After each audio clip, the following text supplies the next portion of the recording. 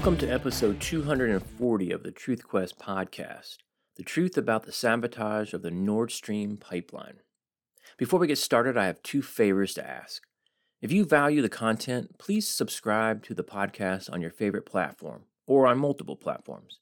And secondly, share specific episodes on social media. I do this all the time, especially now that there are almost 250 episodes. If abortion comes up, or voter fraud, or social media censorship comes up, I grab one of the episodes that address that topic and paste the URL right into the comments box. It gets the conversation going and gives my episodes a little bit of extra exposure. So apparently the Biden administration is not only hell-bent on jump-starting World War III over the Russia-Ukraine war, but they or he or whoever is running the country wants to start a war with Germany as well, or at the very least destroy our diplomatic relationship with our long-running ally, which is nothing new to Biden given his heinous military withdrawal from Afghanistan after lying to Boris Johnson's face, telling him we're staying, and then getting censured by the British Parliament, the only American president, in this case, resident, to do so. They didn't even censure George Washington, whose job it was to kill British soldiers. But we were told Trump was ruining our international relations. What a crock of shit. Depending on where you get your news, the idea of starting World War III may sound crazy, especially for those of you whose primary source is the alphabet soup conspiracy media, Facebook, or some other heavily censored social media platform. You're likely thinking, it's probably just another conspiracy theory. To which my highly informed listeners are thinking, don't most so-called political conspiracy theories end up being admittedly true within 6 to 18 months? For a list of political conspiracy theories from recent history, check out episode 232. And if you want or need a reminder of the evidence of just how corrupt and highly censored our social media platforms are, at the behest of the federal government, check out episodes 228 and 234, The Truth About the Twitter Files. While you're listening to this episode, I want you to continually ask the question, what if this had happened when a Republican was in the White House? This episode is based on the reporting of Seymour Hersh, who established himself at the forefront of investigative journalism in 1970 when he was awarded a Pulitzer Prize as a freelancer for his expose on the massacre by U.S. troops in 1968 in the Vietnamese hamlet of My Lai. Since then, he has received numerous awards for his writing and is known around the world as an uncorruptible, independent investigative journalist. And given the story I'm about to share with you, he has some incredible sources deep within the government willing to talk to him and expose the truth. As the title of the episode states, we are going to examine the sabotage of the Nord Stream pipeline. Let's start at the beginning with what the heck is Nord Stream? It's a network of offshore natural gas pipelines in Europe which run under the Baltic Sea from Russia to Germany. It comprises two separate projects, Nord Stream 1 and Nord Stream 2.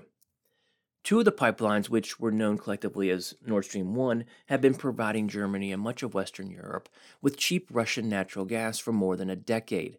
A second pair of pipelines called Nord Stream 2 was being built but was not yet operational.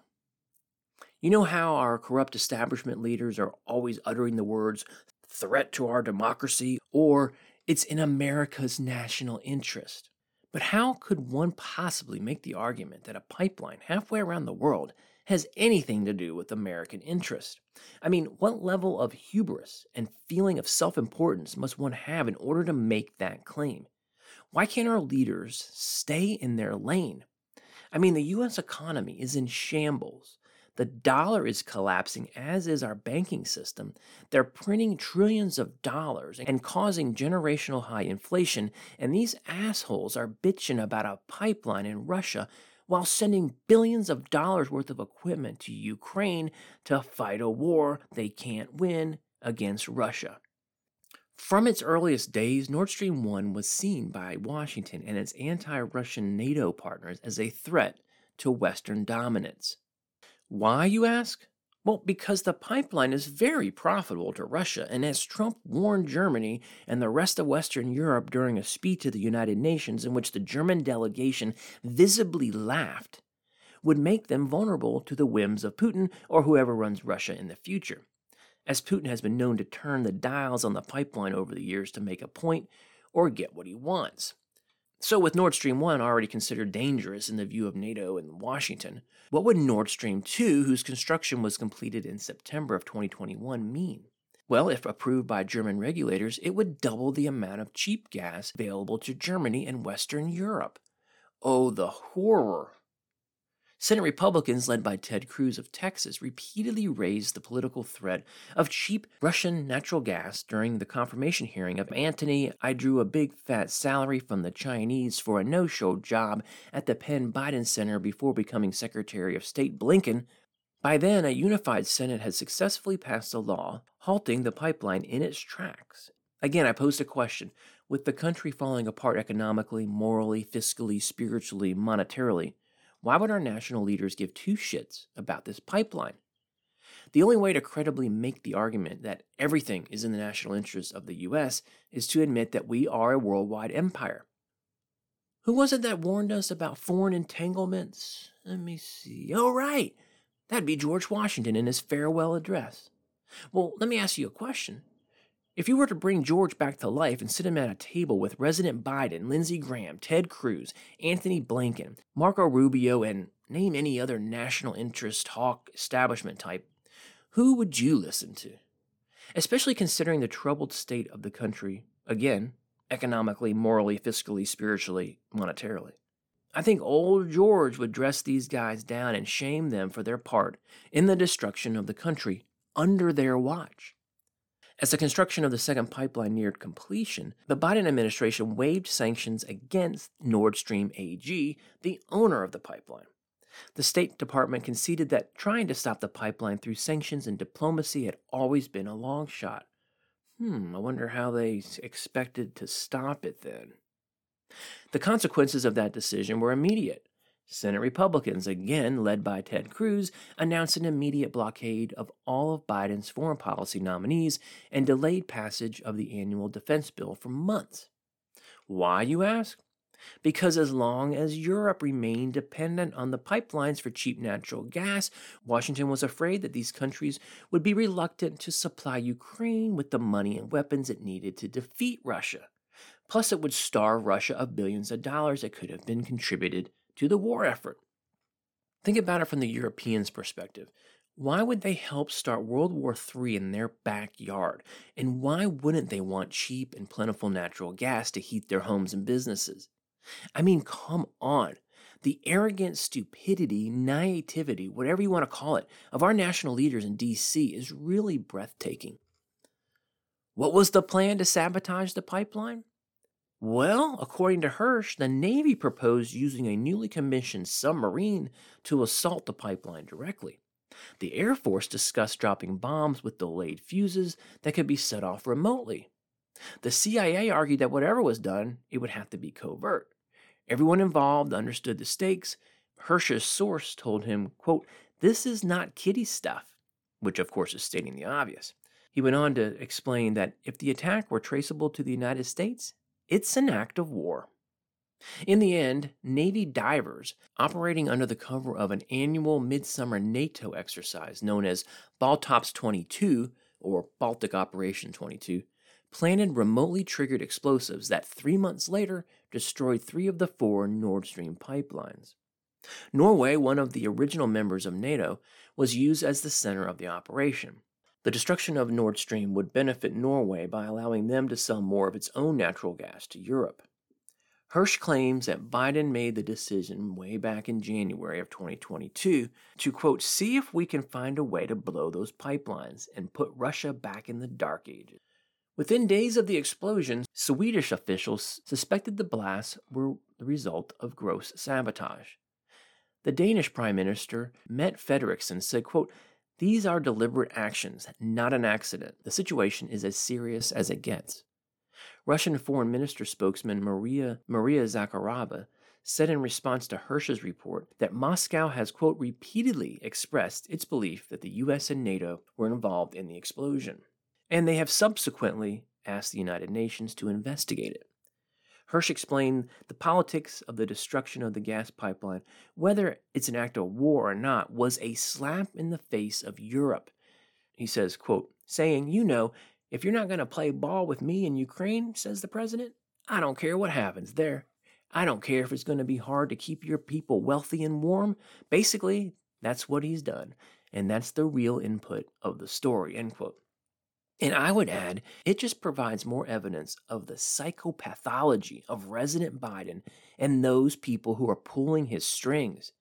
I previously mentioned the heinous and callous nature of the military withdrawal from Afghanistan. Also consider the completely avoidable 40-year high price inflation that we all suffer from, the completely avoidable collapse of the banking system, and the crimes against humanity pushing the often toxic, sometimes deadly so-called COVID vaccine. They're still pushing it today despite all the evidence. These people are corrupt. These people are evil. The devil is alive and well in D.C. Let's look at the evidence of America's guilt. How about the fact that our mentally challenged president told the world it was going to happen? What, you say? Yep, on February 7th, 2022, less than 3 weeks before the seemingly inevitable Russian invasion of Ukraine, Biden met with German Chancellor Olaf Scholz, who, after some wobbling, was now firmly on the American team, meaning he would not oppose the sanctions against the pipeline. At the press briefing that followed, Biden defiantly said, quote, "If Russia invades, there will be no longer a Nord Stream 2. We will bring it to an end." Then a reporter squeamishly asked, "But how would you do that exactly since the project is in Germany's control?" Biden's response, "I promise you, we will be able to do that." Well, of course you will be able to do that because just a few weeks earlier, this dumbass had sat in a meeting and made the decision to do it.